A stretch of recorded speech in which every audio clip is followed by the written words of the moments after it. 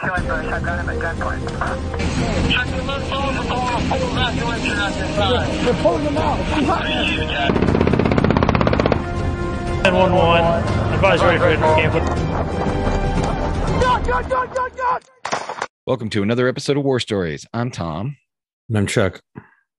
And I'm looking forward to, once again, we have an author on the program, but an author who is also a first responder. Why don't you tell us about this week's guest, Chuck? Yeah, so he wrote in. He is another author. And it kind of jogged back to when we had the Fallen Tigers author on, who was currently serving in the armed forces and was writing that great book regarding those fighter pilots during the World War II era. And so we got another one on, and this one strikes near and dear to my heart, and I know it does as well to yours. But my grandfather was, a fighter pilot and a hump pilot in World War II, and got medals from China and things like that. And so this gentleman's his grandfather was a pilot, and he wrote a book about him, and he also happens to be a firefighter. So I think it's cool. I think it's great that we keep having authors like this come on. Yeah. Because makes me want to write a book. Me too. Makes me feel like a slouch for not writing a book. But it's great to hear about stories from people who went through this, right?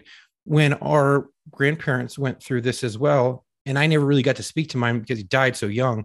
So I think it's great to start hearing some of these stories, come out and to just hear about the history and all that stuff that was going on during those times. Well, welcome to the show, firefighter and author Justin. How are you, sir? Good. Thank you guys for having me. Appreciate it. We're happy to.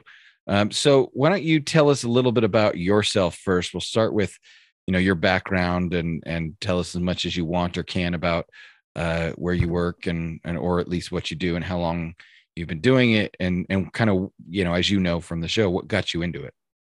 Yeah, sure. So this is quite the flow chart, if you can follow this, because I've done quite a bit, I guess, in pre-hospital settings, and been really fortunate to do a lot of different things. I guess I'm living here in Phoenix, just outside of Phoenix, and originally I started as an EMT working for a local detox facility where they'd send us out and we'd respond with Phoenix PD and Phoenix Fire about people that are just intoxicated or on drugs or something like that, and we'd throw them in the back of our van and bring them back to this detox center. So it was a very kidnap them to rehab. Yep, that's right. They love that, man. Yeah. Oh, I'm sure they do. I've seen how they react to Narcan. I can't imagine how kidnapping them into rehab goes over. Yeah, for sure. Yeah, but for there, from there, I got my fire science stuff all figured out. I wanted to be a firefighter. I tried testing for 2 years and nothing was going on. So my last. What year was that? That was 2007. Okay, that makes sense. Yeah. Yeah. So the last place I said I'm going to do it one more time, and I got picked up there. I got lucky. I spent another 4 years working there at a place along the I-10 from Phoenix to LA. The I-10 that goes out there, and at that time when I got hired, it was kind of one of the deadliest stretches of freeway in America. I don't know if it still is, but so we got really good on traumas and a lot of interesting calls out in the middle of nowhere with minimal resources, and it was great to really fine tune some of my skills. So they gave me the opportunity to go to paramedic school. I got on a different fire department after that. And this is kind of where it starts getting a little complicated is in 2015, I left the department to go work as a flight paramedic for one of the local air ambulances. Oh, very cool. Yeah, I did rotor for about a year. I was just so fortunate. A lot of people kind of put their name on me and helped me through the process. And, I hope to pay that back too. Well, everybody that listens to this show knows that I have a thing for helicopters, obviously. Yeah. Well, had that been something that you've always wanted to do, was work on an aircraft? Yeah. I'd loved flight since I was little. But when I started working at that first fire department out in the middle of nowhere, we'd call in a lot of the air ambulances and the helicopters out there. And I thought, wow, these guys know their stuff. I want to be the best I can be. And someday I want to do that.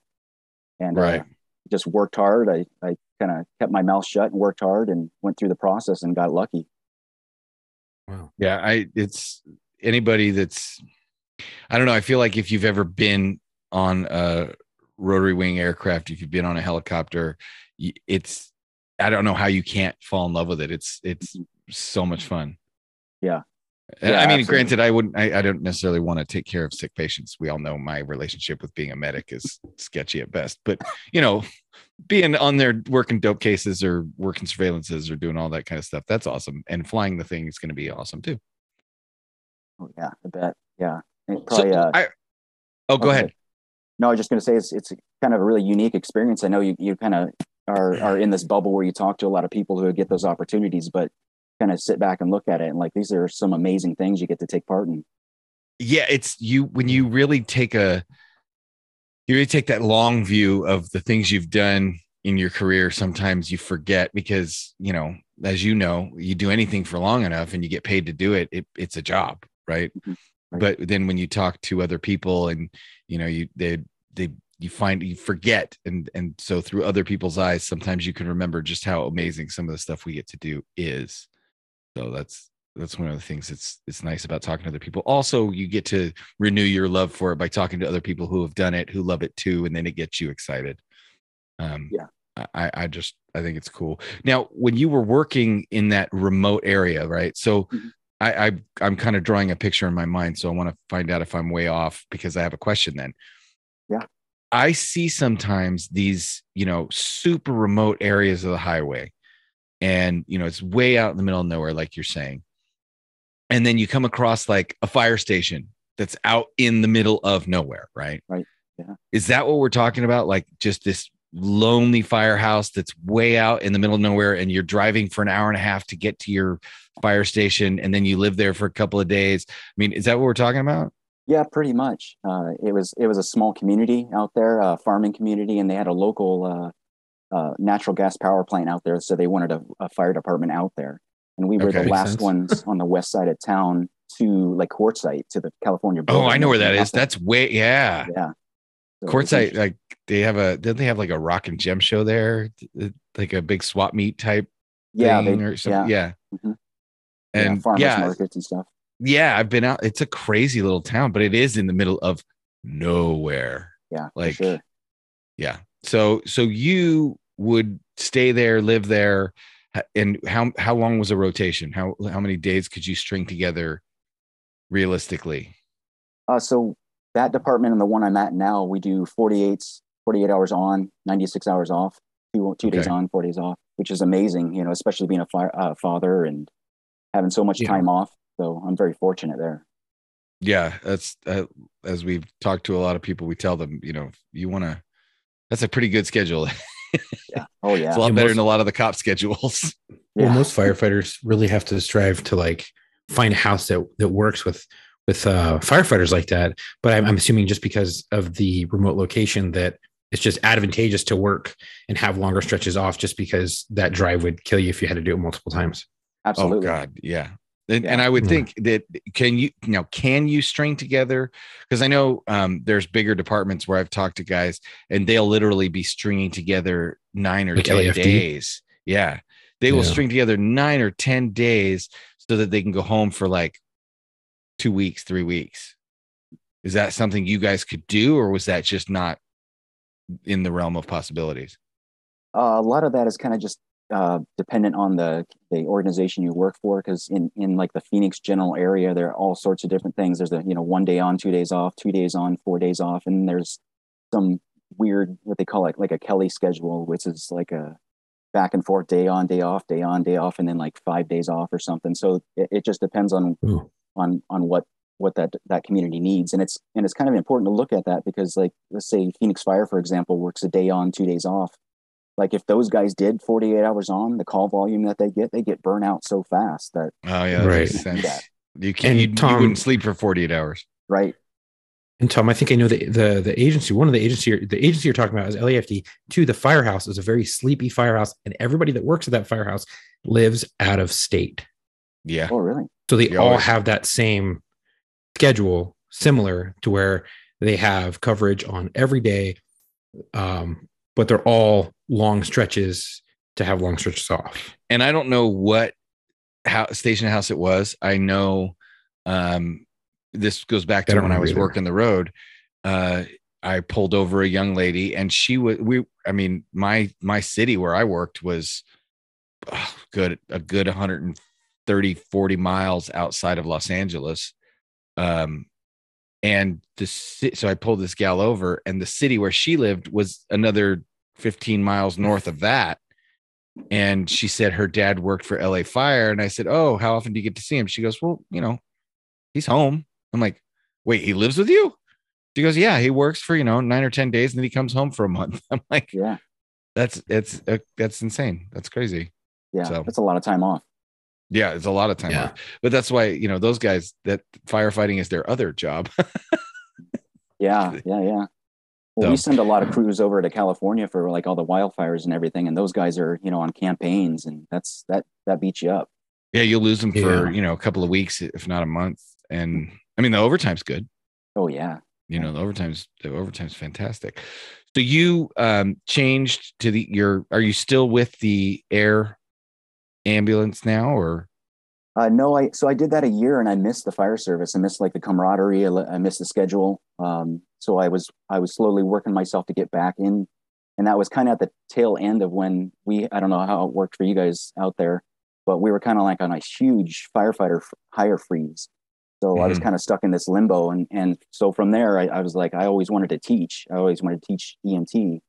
So I worked for one of the local community colleges as a full-time instructor while I was getting back at the fire department I'm at now. Oh, okay. Well, that's Wow. good. I mean, that's one of the best ways you can get a better skill set at something you're trying to do is to teach it. It's amazing how quickly teaching will build up your own skill set. And it's a great thing to do while you're trying to get back onto a fire department. Yeah, for sure. I'm fortunate to do that. I always wanted to kind of be a good mentor for people, whether I was with the fire department or as an instructor, and it was a great opportunity to do that. But in the end, I just wanted to get back on the truck. Now, what was it about? Was it schedule? Was it actually firefighting? Was it the medical aids? What was it the whole? I mean, obviously the camaraderie you said, but specifically when it comes to being a firefighter, what draws you back to that? I know when I talk to cops now, even as I'm retired, I know what I could say to them. I'm like, these are the things I miss about the job. I can also give them the things I don't miss about the job. Yeah, for sure. But what was it specifically? I mean, not just the camaraderie and but like the actual job duties. Yeah, sure. I know I hate to say it because it almost sounds cliche and it sounds like a kind of rehearsed interview kind of question for me, but I'd always I never grew up wanting to be a firefighter. I kind of discovered that in my early 20s and thought it was kind of cool to jump on a truck and roll down the road with your lights on and all that. So Just about to say, was it the lights and sirens? yeah, it's funny. It is. Boys are boys, Oh yeah. That's what it is for me. But No, I always I thought mean- like, oh, go ahead. No, go ahead. You always said what? I was going to say, like, I grew up just as cliche as it is, wanting to kind of help out and make a change in the community, help them out. And I think especially I enjoy a lot of the medical side of things. And I think that was such a great way for me to be able to connect with the community. Right. Yeah, I will definitely say that up on the list of things that I miss, rolling code. I mean, let's face it, it's dangerous, it's scary, it's sometimes terrible. I've seen fire trucks that roll code and tip over when they're making a turn. I've seen all that stuff. I've seen cop cars. I had a friend who almost died wrapping his cop car around a light pole, rolling code. I get it, but it's still fun. Oh, yeah. Still a good time. Yeah. I miss No, yelling at people Yeah. because I've been out for such a long time. I miss the lights and sirens. And I miss when I see shitty drivers Being able to hopping on my light PA system. No, I don't know if I can do that. I don't want to have to. No, I don't want to have to lock that and hop on the PA system and tell them they're stupid and tell them that you just messed up. And I've gotten more praise for that in the area that I was working and basically doing someone out over a PA system, then pulling them over and giving them a very expensive ticket, like running a stop sign or a light or something like that. And people would stop me and wave me down and be like, "Hey, that was really cool what you did. You made him feel stupid." And you got him to slow down because this is a neighborhood. We thank you. Like, I'm like, oh, cool. I'm just being Yeah, I was lazy. just having fun. Yeah. I didn't want to get out of my car. Yeah, it's more fun to yell at them Yeah. than to write a ticket. So, Right. I mean, obviously, chasing bad guys, arresting, taking actual bad guys to jail. I'm sure there's elements of like going into a fire, like fighting an actual fire. Maybe not, maybe not scooping old ladies off the toilet when they pass out, but like actually fighting a fire. The glamorous fire's side of the hot. job. By the way, Yeah, fuck, you don't that realize gets how hot hot fire is until you're in one. right. Yeah, so a lot of guys with you guys working PD side, like you, a lot of times I would suspect that you'd be first on scene, even beating fire department there, right? Yeah, I beat fire No. department there quite a few times. Well, see, our guys always had to wake No. up. Like they were never running call to call to call. And so quite often I'd like to work in graveyard shift. And so if a fire happened, a lot of our residential fires didn't happen during the day, they happen at night, chimney fires, things like that. So yeah, I'd get there and I'd be first and whew, hot. There's only been a Hot fire. handful of times that I've been able to call a fire in. And there's been a few times that I've beaten FD to a fire, whether it be like a big ass brush fire or whatever, just because I was already in the location in the area and I already saw it. And I was like, hey, is there a call in this area? They're like, yeah. I'm like, put me on it. And I would start, getting people out or locking down areas. But most of the time, like 95% of the time, FD was always beating us there.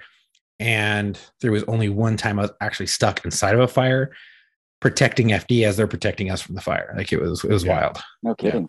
And that sucked. That was hot. I always hate Yeah. the fact that my damn uniform and I smell like smoke and fire for like 2 days after. Like it's so bad that now, like when I've been around a campfire, I got to take a shower before I go to bed because I have grown to loathe the smell of fire on myself. It's the weirdest thing. So tell us a little bit about working in the area where you work. Like what kinds of things you see? It's your story, please. I want to jump into this stuff about your grandfather, but I don't want to miss out on some of these great firefighter stories because you guys sometimes come with the best ones. Some EMTs and firefighters have given us such famous tales as the lobster claw and the wood chipper stories. So I can't wait to hear some more. Yeah, I guess there's no end to crazy, right? Like it's job security for all of us. But, right.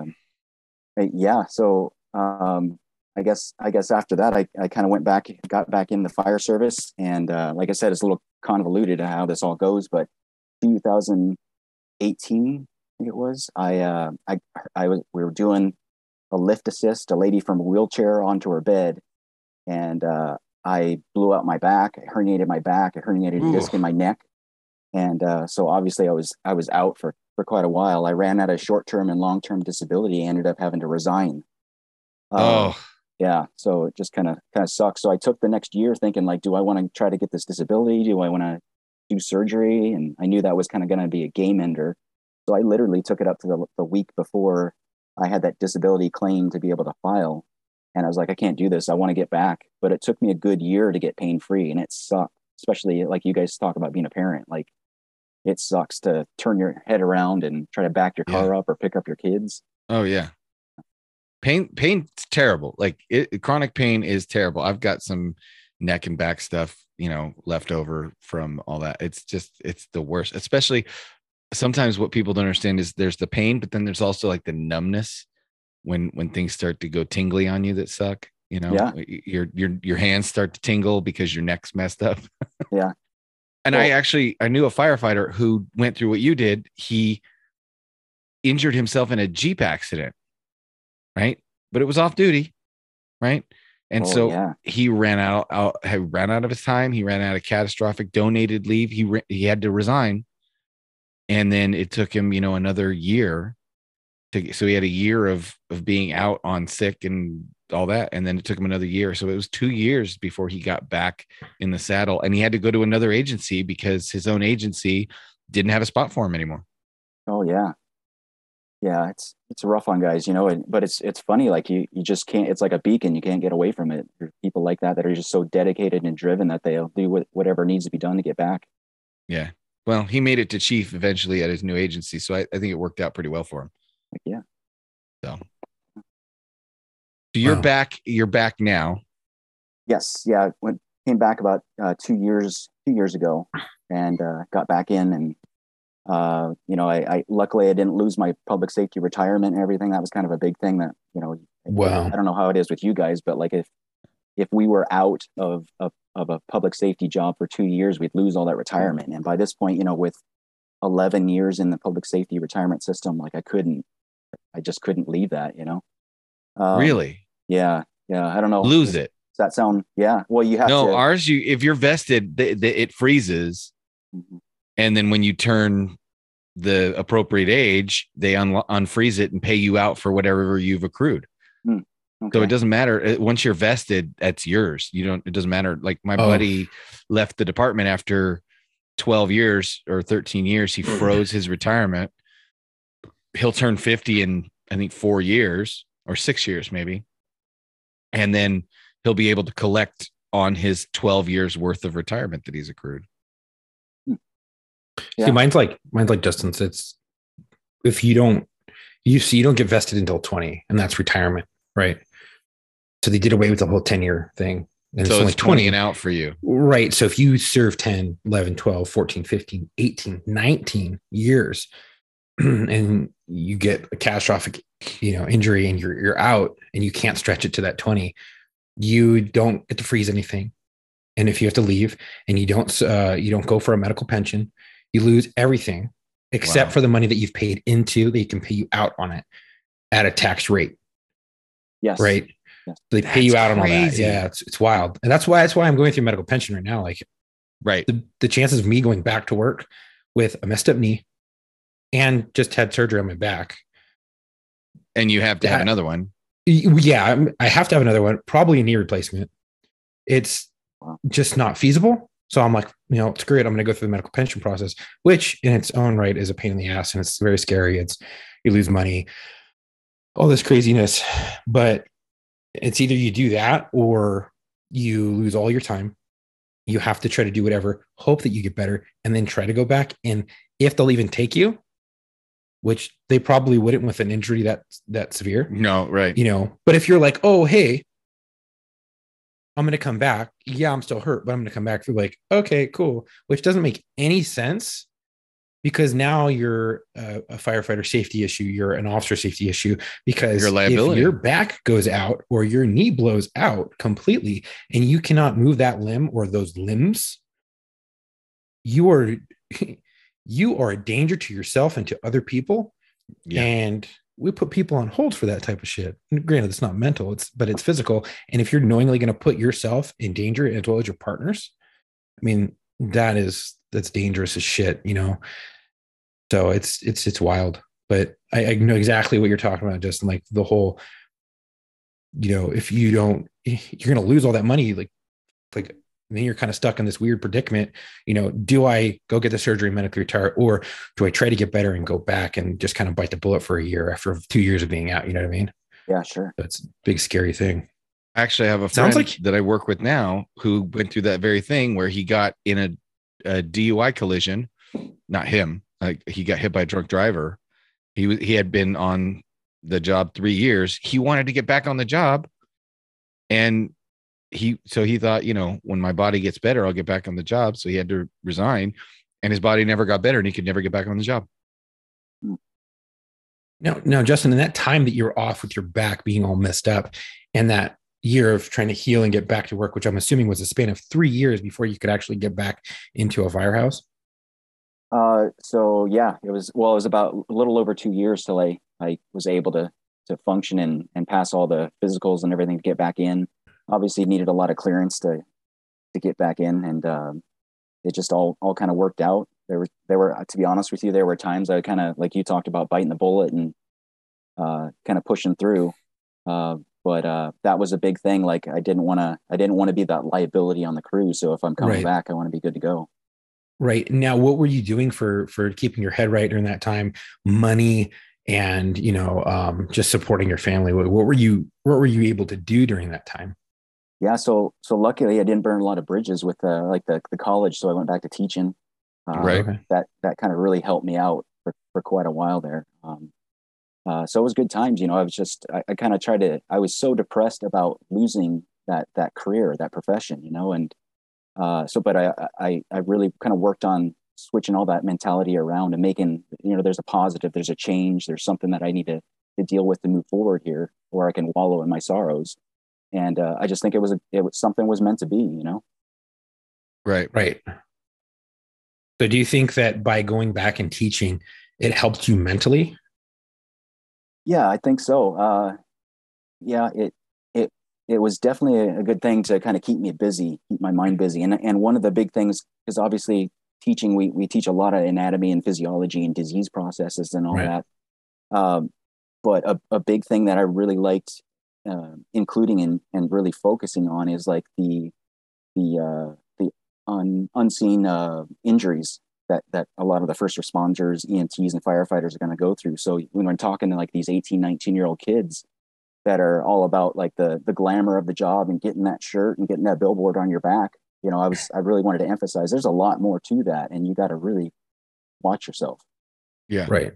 Because I know for myself, and I'm pretty sure I can speak for Tom on this, but I know for myself and other people who I've spoken to who are out injured for a prolonged period of time, the depression gets real, real quick. Like you start kind of sometimes spinning out, like you're like, oh, I'm good. And boom, you spin out and you don't even know you're spinning out until you're kind of like, it's kind of late and you're like, oh shit, it's been like all these things have been leading up to it. I have actually been spinning out this whole time.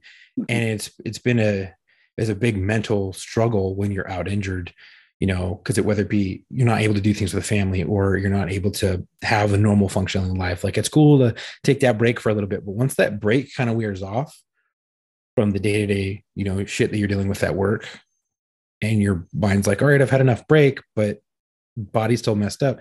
Right. That depression sets in really quick and it gets real strong, real fast. Guys get overweight. They get out of shape. Happened to me. And I'm still trying to get off the depression weight from when I went through retirement, and that was 10 years ago. And drinking gets real. Oh yeah, for sure. Well, we're going to talk about that on Locker Rooms, but it's such a multifaceted thing, and we're trained to be, I'm good, but not only as first responders, but as people, and especially, for the three of us being men, but so men, people in general, and then first responders, we're trained to say things like, yeah, it sucks, but I'll be good. I'll be all right. I'm fine. And you're convincing yourself as much as you're convincing everybody else, because I remember thinking, I'm 35 years old. I should not be like staring down, starting an all new career over again. I was expecting to do this till I was 55, and what the hell? So, and you see your buddies moving on and you lose a lot of your friends, and, it's still a bummer sometimes. So I get it. Yeah, you find out who your friends are. Oh, for sure. Oh, yeah. You find out who your friends are. It kind of makes me think of that statistic or the I guess how people, especially firefighters and PD officers, once they retire, like the likelihood of them dying or suicide within it was 5 or 7 years, it spikes, and it's just ridiculous because, how, like you talk about, you get so invested in that lifestyle, in your friends, and then when you're kind of go cold turkey, you kind of mess up a lot of people. Yeah. Yeah, for sure. Well, what are some of the things, like, what are some of your most memorable moments? What are some of the things that stick out to you? I mean, obviously you're still working, right? So you're still making those moments, but whether it's working out in the middle of nowhere or, being on the air ambulance crew, I'm sure you've had some pretty memorable moments that you can share with our audience. Yeah, for sure. I know working out in that first department I was at in the middle of nowhere, you said we get a lot of MVAs, motor vehicle accidents and collisions out there. So we got really good at that type of trauma. And then seeing some really, really crazy things like pulling up on scene and trying not to run over somebody's amputated arm, out there. It's it's that thing you kind of joke afterwards about, like, good driving, guy. Like, yeah. But seeing weird stuff like that. I work for a different community now. I work for an Indian community. And they have So like on a reservation on Indian territory. So it's like tribal fire. Right. Okay. Yeah. Cool. A different kind we of have aspect. a tribal police department real close to us, actually. Oh, okay. Yeah. Yeah. So how's that? Like, what kinds of things do you see different things on the res than you would see maybe off? Yeah, for sure. I'd say, like, I went from trauma at that other place being like the main focus of our calls to now all medical, because obviously there's a lot of disease processes that affect that population in general. But the other thing that we get is a lot of people from like Sun City and older people that want to come out to the casino. So we get a lot of medical calls. Mm-hmm. So it's definitely a different world.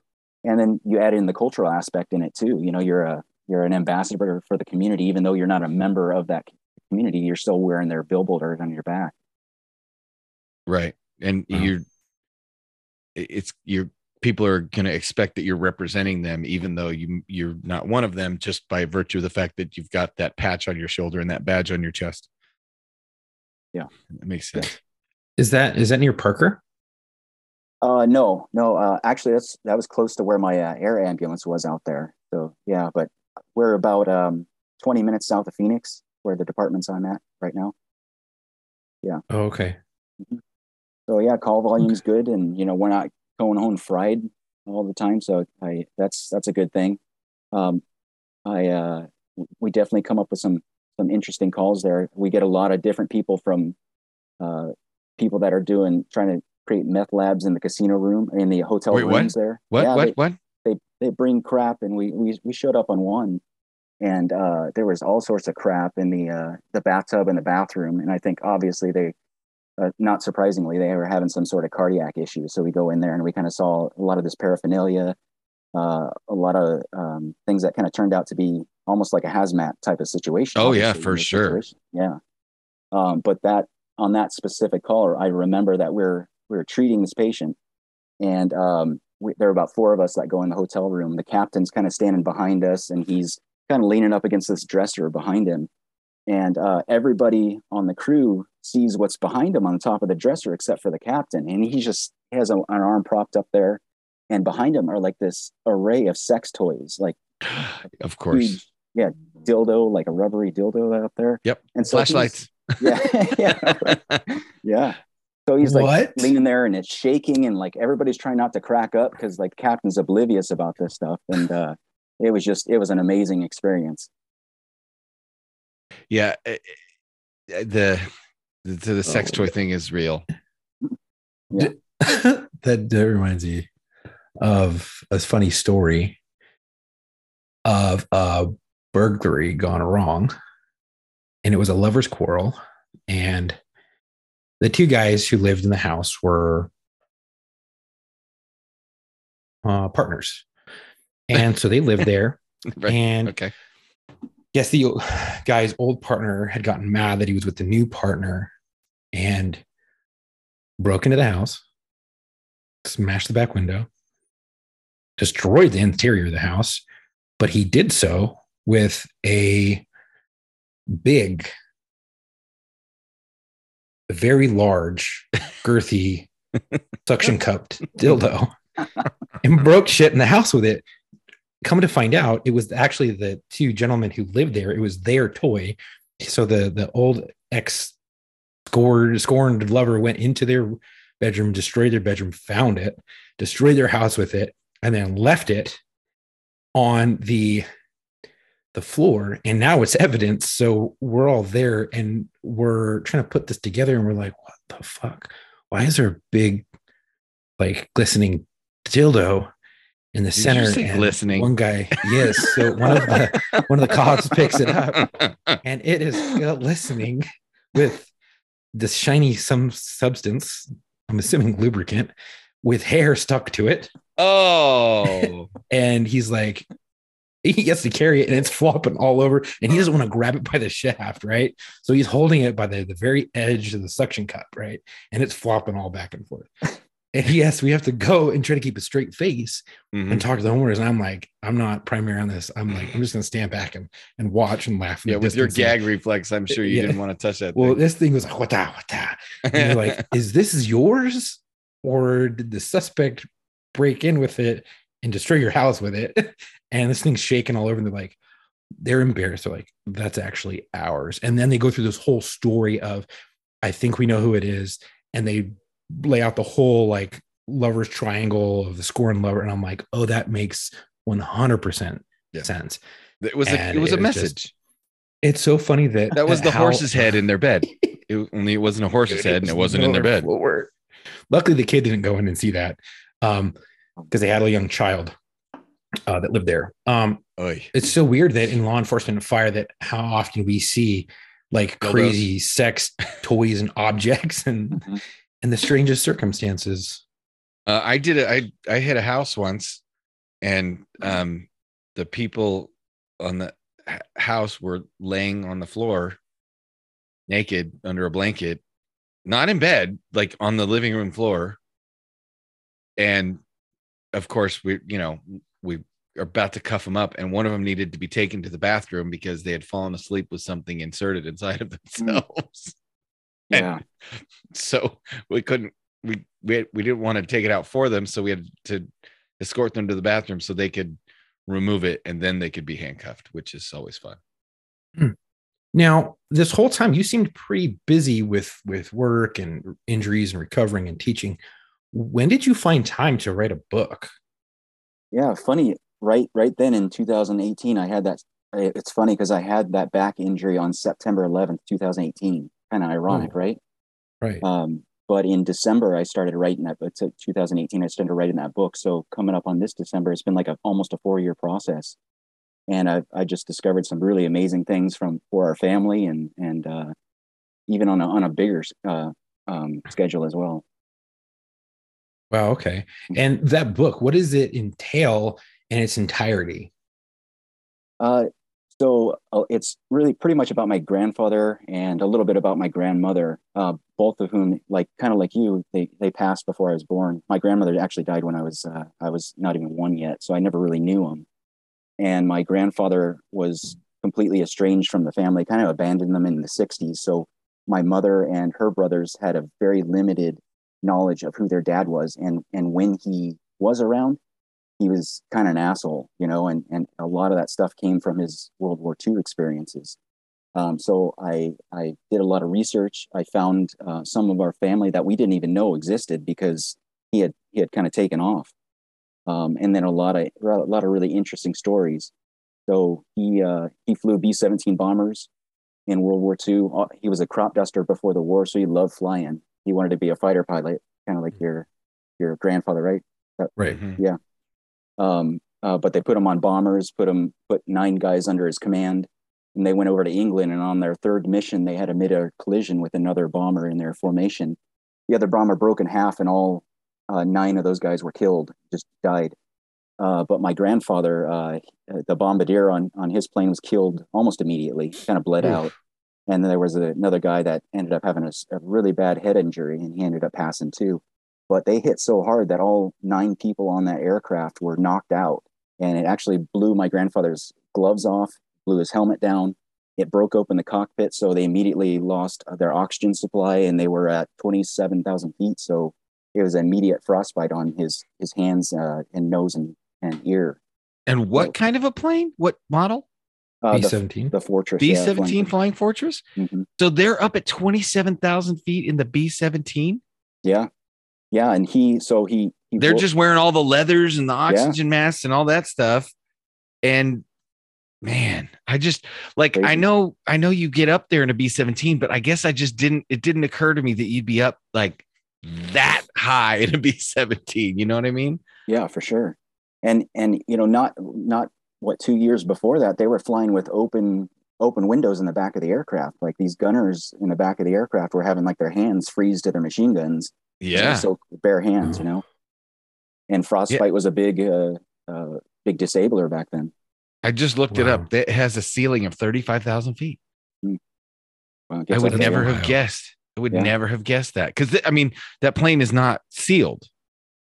right? It's not right, pressurized. yeah, no. It's damn. Ooh. I mean, I know you said B-17 and you're like 27,000 feet. I'm all, what plane? Yeah, I know. Kind of gives you perspective, flying in an airliner nowadays and looking like, holy cow, these guys are up there.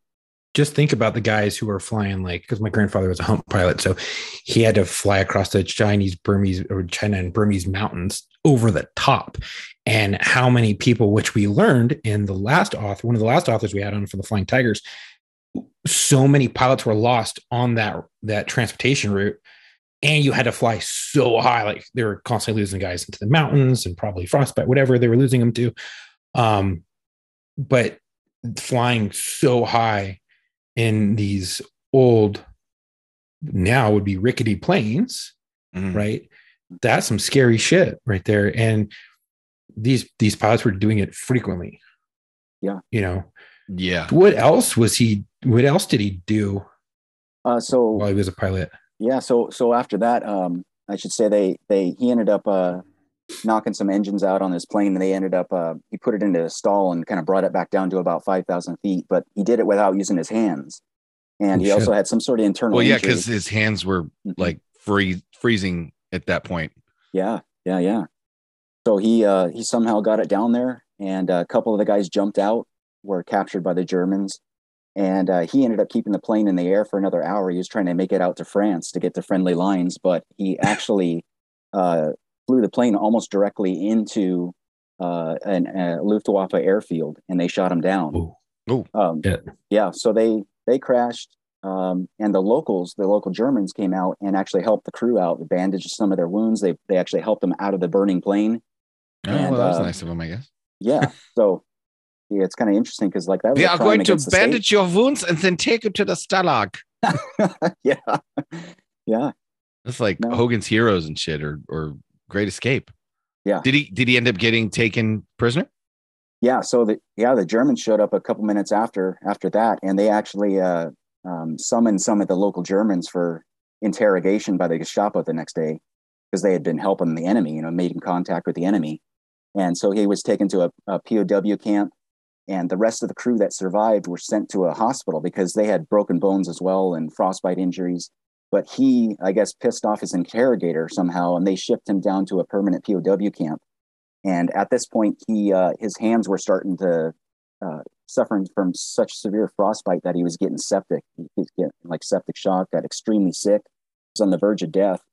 And the POW camp thought he was like a lost case and pretty much wrote him off and said, okay, we'll finally send him to the hospital. So he went 3 weeks without any care on his frostbite injuries, and he ended up losing most of the fingers on his right hand, the tip of his nose, tip of his ears. It was pretty gnarly. Wow. Damn. Yeah.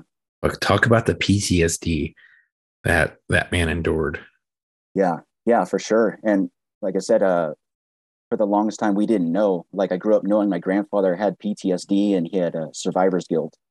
And all we really knew of him coming home is like he was on on a mission to kill himself. He wasn't suicidal, but he was ready to go. He was die. Just self-destructive. Yeah. Right. Like to the point of I'll do anything as long as it hurts.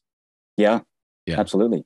Gotten car accidents. He raced cars. He raced motorcycles. Gotten some boat accidents. And became dependent on alcohol, and ended up doing a bunch of different jobs and kind of disappearing, and died in 1976. Wow.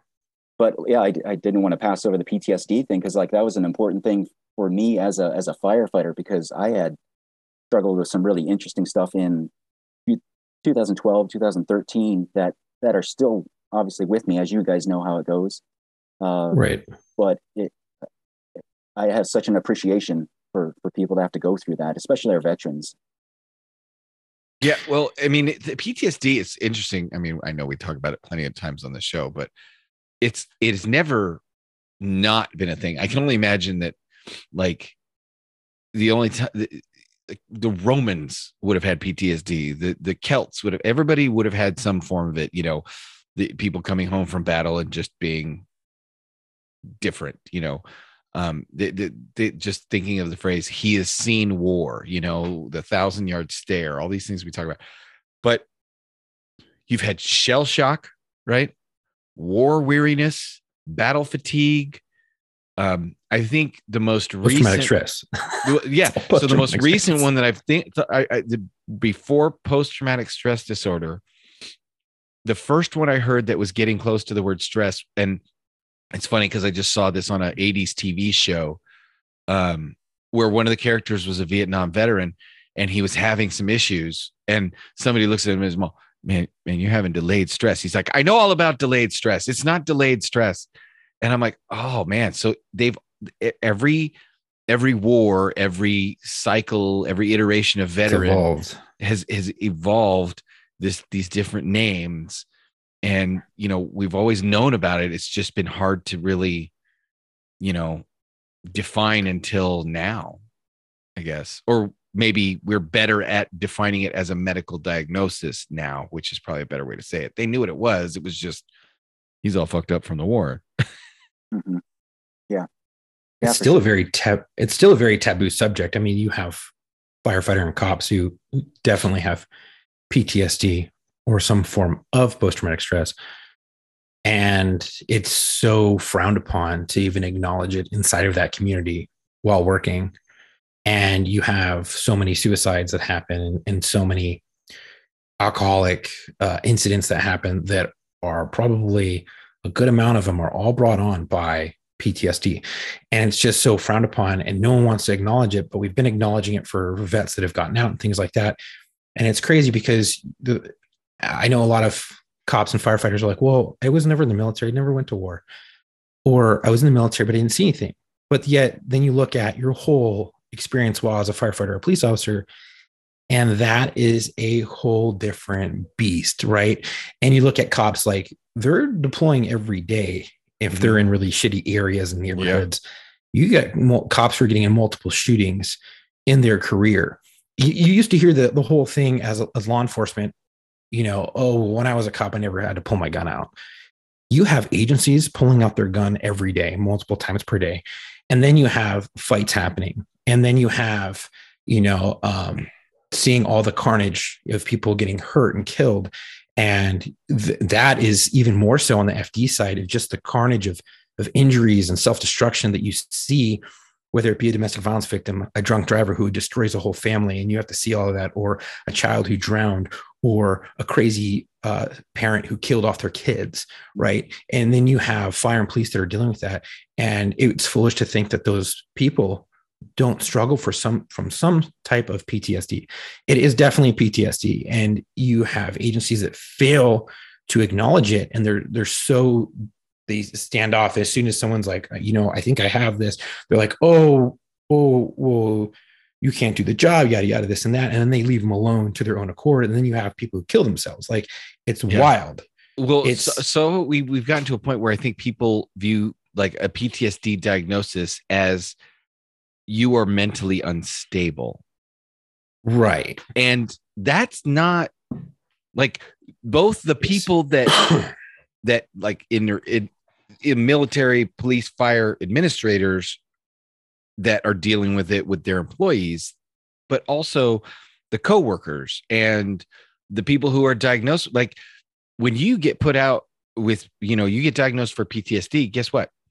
I would be willing to bet when you get diagnosed with PTSD, you're going to end up on a fitness for duty, right?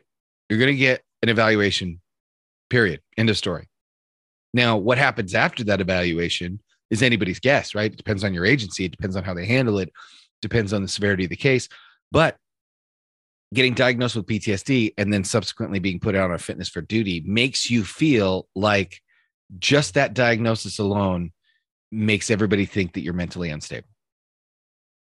And that is a gross misrepresentation and gross misunderstanding, I think, of what PTSD is. Are there people who suffer from PTSD that become mentally unstable? Absolutely. But there are that's so because many... it goes untreated for such a long time. Right. Like a guy I served with committed suicide and he couldn't do it. So he had the police do it, suicide by cop, and he was struggling for years and we all saw it. But we just thought he was an alcoholic and he was fucking stupid, right? And that's what happened when we were in the military. Like, people were like, oh, he's just a piece of shit. He's an alcoholic. He just can't get his shit together. No, he's gone through like 5 tours was in the invasion of Iraq. He was in the first push. He was on a combat engineer, battalion. We did like three tours with them in Iraq, and then did another, I want to say 1 or 2 with the Amtraks. And Corcoran was struggling with such a bad PTSD while he was in, and I think he was like 8 or 10 or 12 years, something like that, was suffering for so long, for at least 4 years, because I was in for 4, and he was struggling the whole time. And he had already been busted down before I'd gotten there. So he had probably been struggling for 5 to 6 years of PTSD, but no one could recognize it, and no one knew what he was. He just thought he was a piece of shit. And he would get himself together, and then he would tank down again. And then he ultimately get it, let go other than honorable discharge from the Marine Corps. And he was struggling for such a long time, and he was fighting those demons so long while he was out. And I don't know what happened, but something triggered, and he ended up losing it and did suicide by cop. And, and to think that could have all been prevented is so sad, and is such a big downfall in the military. And that's in modern day military. And guys like your grandfather were struggling with shit like that, and they didn't know what it was, or they definitely didn't recognize it. And guys were coming home destroyed, didn't talk about it. I mean, there was that thing with an article where a guy was 90 years old, and he was finally opening up about PTSD and losing all his buddies in World War II. Yeah. And that's a long you time. have stuff like that. And that's a fucking long time. Right. It opens my eyes, because you're talking about with your grandfather. My grandfather opened my eyes to my grandfather, how he was basically killing himself with alcohol, cigarettes, shitty foods. Granted, he was able to hold down a decent job. I mean, the dude was fucking smart. He became a botanist, and he still worked for the military, which was probably his only saving grace. He kept himself busy. But his home life, I know from speaking with my dad, I know from speaking with my aunts, it was rough being with him. It was rough living with him, because he was just an asshole, right?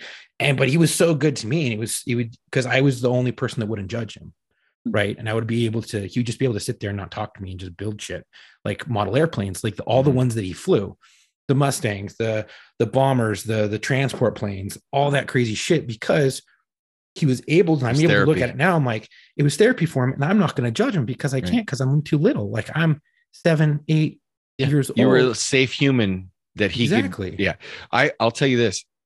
And one of the reasons that, going all the way back to when I first started coming up with the ideas for this show, I met my wife's grandfather, my wife's great grandfather, I should say. He was a Marine in World War II, Guadalcanal, Battle for the Pacific, Starvation Island, 2 Purple Hearts, shot, patched up, went back, shot again, patched up, went back again. Right. That was Bob Milburn. Rest in peace, Bob.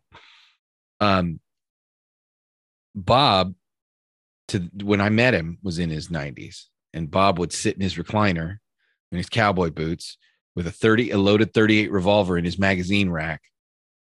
And he didn't like a lot of people. He didn't socialize with a lot of people. He loved. He was terrible to his kids. He was an alcoholic. He had a seizure one time due to, over drinking in the middle of the driveway in front of his family. Like, it was terrible PTSD. He got to be, in his 70s, 80s, 90s, he kind of recovered to the extent that you can, which is to say he just mellowed out, right? Retired, mellowed out, wife died, just kind of started living that quiet, life of reflection. But he still didn't talk to a lot of people, even his son and his grandson. But he loved my wife, his great granddaughter.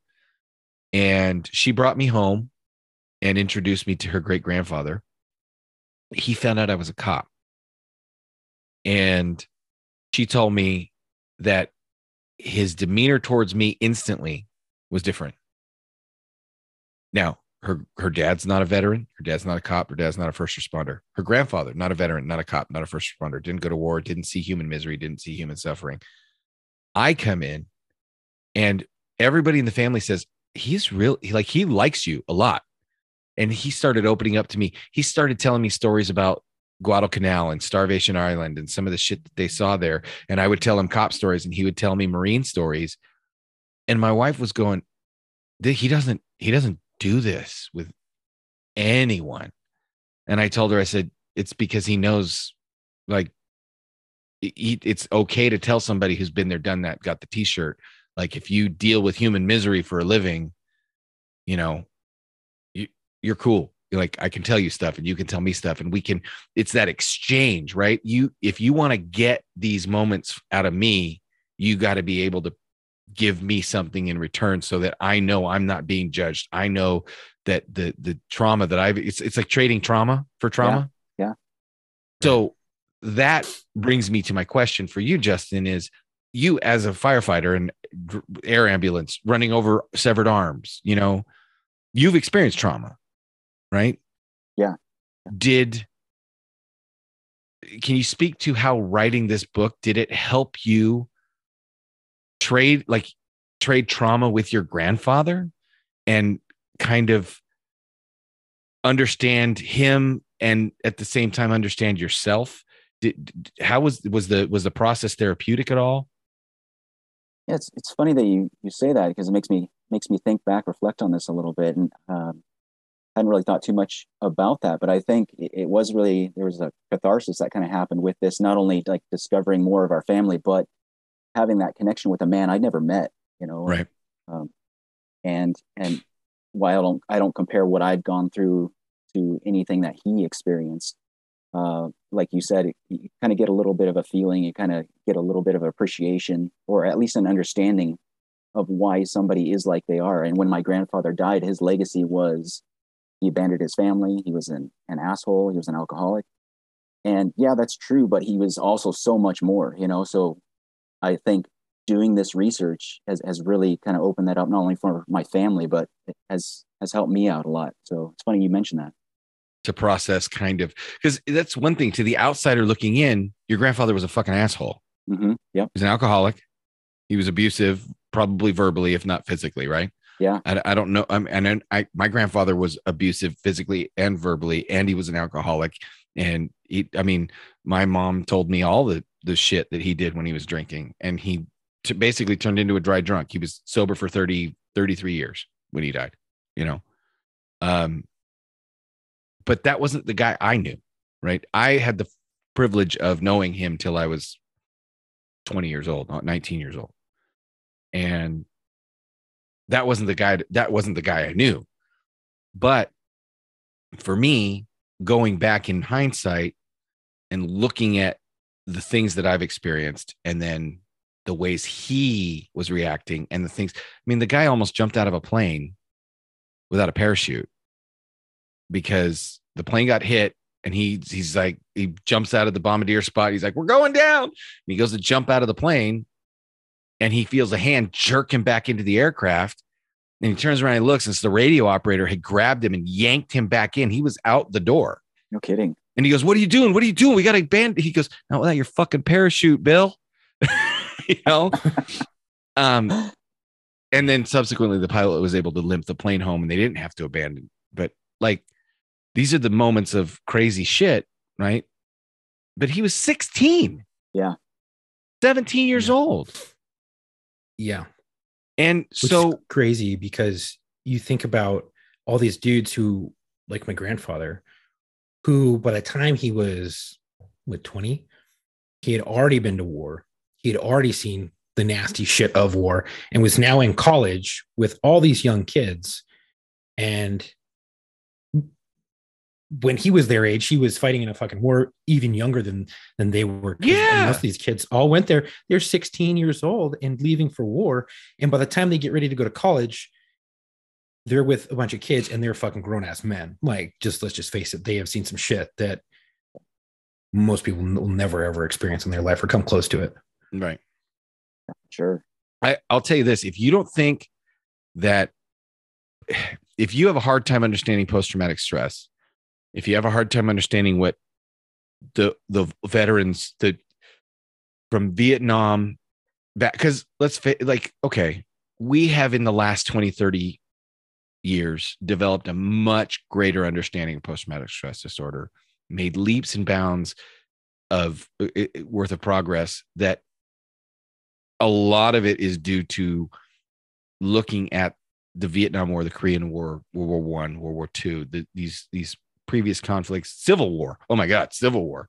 You know, So when you look back in hindsight and you see some of this stuff, if you don't understand how deeply ingrained that shit can be when it's undealt with, I will say this for those of you that don't, I'm going to bet what I'm saying is not new to a lot of people that listen to this show. However, there may be some of you listening that don't know this. Saving Private Ryan. Okay. It's a movie, right? It's probably one of the greatest World War II movies ever made, right? It's like Band of Brothers is the only thing I could say that probably does a better job, but that's, 10 hours worth of a TV series versus Saving Private Ryan being, one movie. But Saving Private Ryan is a great World War II movie. And Steven Spielberg deliberately paid loving, careful attention to the Normandy landing and made it really, really graphic, realistic, to the point where when that movie came out, there were still a lot of World War II veterans around. They went to see the movie, and many of them, so many of them, in fact, got up and walked out of that scene, of the Normandy invasion scene, of the movie in general, in literally tears, like broken, that Steven Spielberg set up an 800 number hotline that veterans could call, because when they came out of that movie, it brought up so much crap that they set up a hotline to help them process the trauma from going to see that movie. That's how strong that kind of unprocessed trauma can be. And guess what? All of those 70, 80-year-old men that went to see Saving Private Ryan back in the day, none of them were mentally unstable. Well, not none of them, but I mean, they all had families. They all had lives. They all had jobs. They had all been semi-productive members of society for the most part up until that point. But they were carrying around this grenade in their stomach. And that movie just pulled the pin.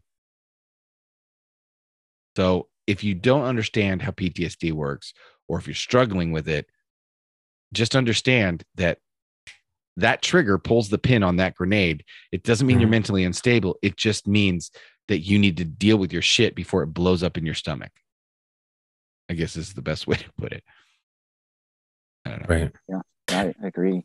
I adding on to that, I know I was just horrible with mine. I thought it was cliche to say, I'm suffering for this. First, I didn't even know what it was until I kind of went to my doctor, and they found, I was having high blood pressure issues, anxiety issues, breathing issues. And after talking to him, after a while, that's kind of the path we went down. And they wanted me to go to obviously counseling. That kind of helped me out a bit.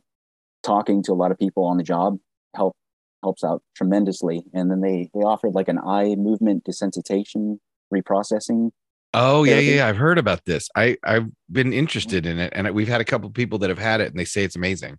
Oh yeah, that's what I hear. I was too stubborn to take that route, and like, I know you mentioned this about your listeners about what, paying attention to this, but I was so stupid about treating myself or not treating myself or ignoring things, and you got to pay attention to that. You got to take care of yourself. You can't take care of anybody else unless you're taking care of yourself.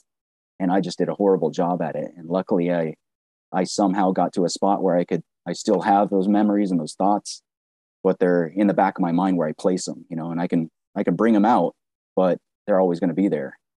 Right. Yeah. Well, right. Now, does your book, it goes through the whole portion with, you get to know who your grandfather is, and it tells his story, but does it tell his story once he gets home?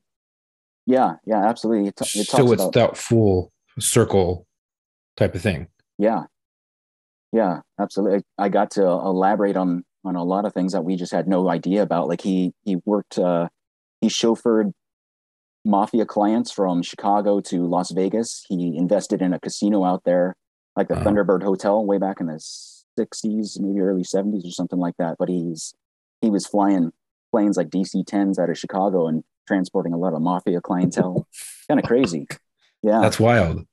Now, does it speak to his, do you touch on post-traumatic stress and stuff in there?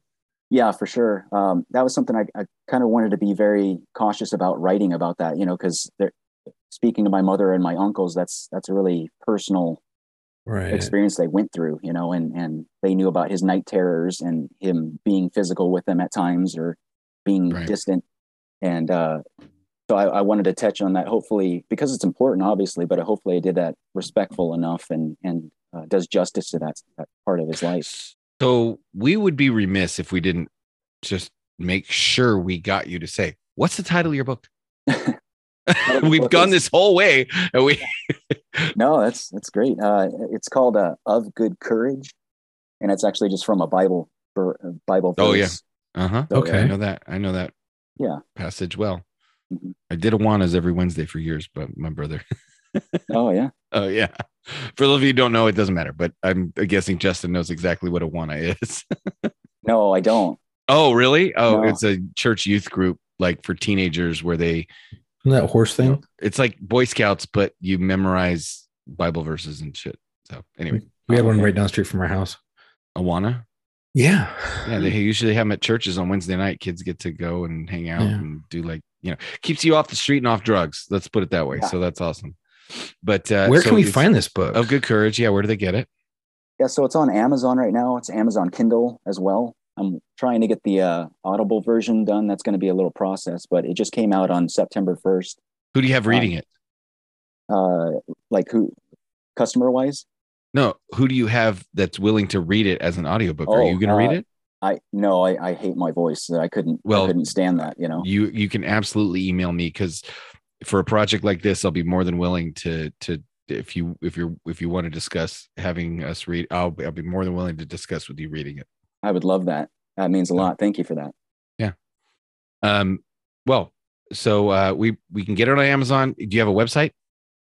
Just a Facebook page. Okay. Of Good Courage book. You can punch that into Facebook, and it comes up there. It has a lot of additional information, supplemental pictures, and all sorts of stuff on there. And so that's where it's at. Great. Well, we appreciate you coming on, Chuck. I know you. We talked about dedications, so I would like Justin for you to obviously take this occasion to dedicate this to your grandfather because I know we've talked a bit about him. Yeah, for sure. I appreciate that. Thank you. So just taking a moment to honor the memory and sacrifices of Merle D. Green. And just a shout out to you guys. All right. And Chuck, you also have our episode dedication. Yes. This is for Tyrell Owens Riley. Master Police Officer Tyrell Owens Riley suffered a fatal heart attack while participating in the physical fitness training portion of the department's SWAT team assessment. He was transported to Providence Hospital after exhibiting symptoms of a heart attack. Once at the hospital, he suffered a cardiac arrest. It could not be revived. Officer Owens Riley was a U.S. Marine Corps veteran. He had served with the Columbia Police Department for over 7 years and was assigned to the Metro region. So that's a good stark reminder for all those cops out there and firefighters and anybody in, especially military as well.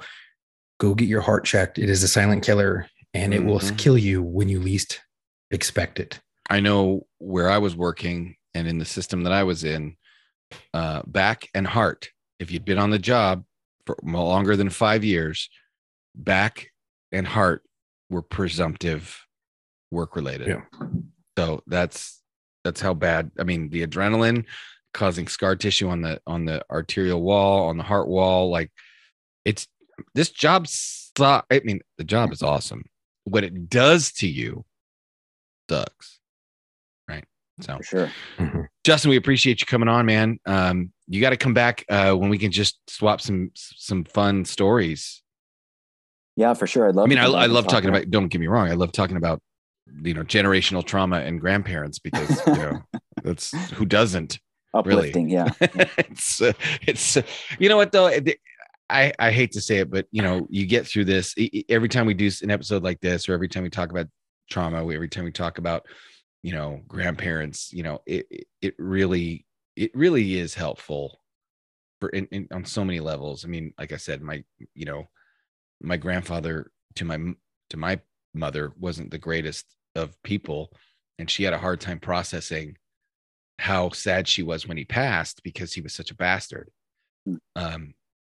And in having the job I've had and in doing this show, it has really been helpful in me sitting with her and having long, late night chats to kind of explain not just who she didn't understand that he was, but also to help her understand her own trauma and pain of pining for a man that for many of her younger formative years was a complete fuck twat. He was hurting for sure. So I as much as we joke about how these episodes are, tough to do, they're very important. So we appreciate you coming on. Hey, thank you guys for doing that and acknowledging that and spending time on that. Obviously dear to my heart. So thank you for that. Yeah, I mean, thank you. So military service, fire service, and police service are very much generational professions. And if anybody doesn't understand that, you just got to look at how many people are like, yeah, my dad was in the military, my grandfather was in the military, or my dad was a cop, my grandfather was a cop, or yeah, my dad was a firefighter, his dad was a firefighter. Like, it is a lot. It is a very much just like anything else, like construction, or like, it's a generational trade. And when you're raised with it, you are attracted to it. And sometimes not only is that a good thing because you pass on experience and wisdom and job skills, but you also pass on trauma because that trauma gets brought home as a child from the parent, and then you bring it to the job, and then, maybe you don't cope with it so well. So I think talking about these kinds of things is important. Yeah, for sure.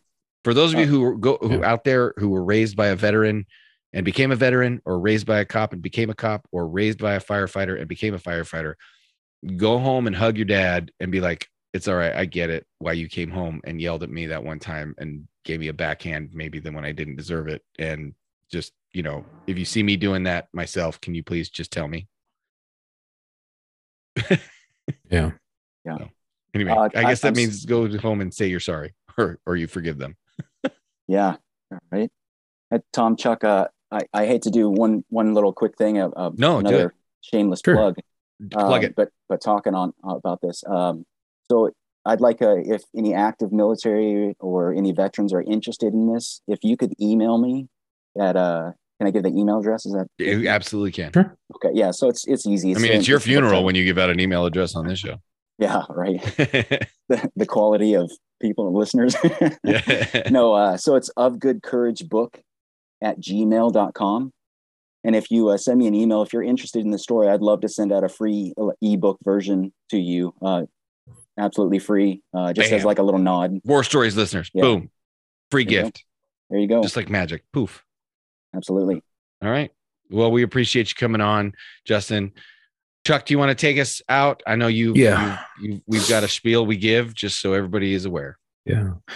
Well, thank you all today for listening. If you like today's podcast, please go follow us on our Instagram @war_stories_official and our Facebook @War Stories Podcast. If you already follow us and share our posts and our info, you can go on to link in our bio on Instagram and Facebook to reach all of our socials, our media, and our website.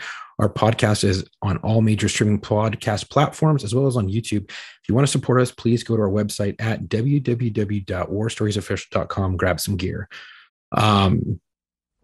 We're going to have that tank top being released very, very shortly. So just waiting on for it to be shipped now. If you want to be featured on a show, or you think you have a story and you want to share your story, please go to booking.warstories@gmail.com. Again, that is booking.warstories@gmail.com, and send me your story and I can get you booked. We are looking for law enforcement, corrections, dispatchers, fire, medics, and veterans. If you have a friend who you think would be a great fit, let them know about us and give them our booking email. And if you've already been featured on the show and you want to come back on and share, don't wait for me to reach back out to you. Please just re-email me. Doesn't matter when you came on. If you're on a long time ago or recently, reach back out and let me know what you want to share, and then we can get you booked. Again, thank you for the support. Stay safe. And until our next episode, come home with your shield or honor.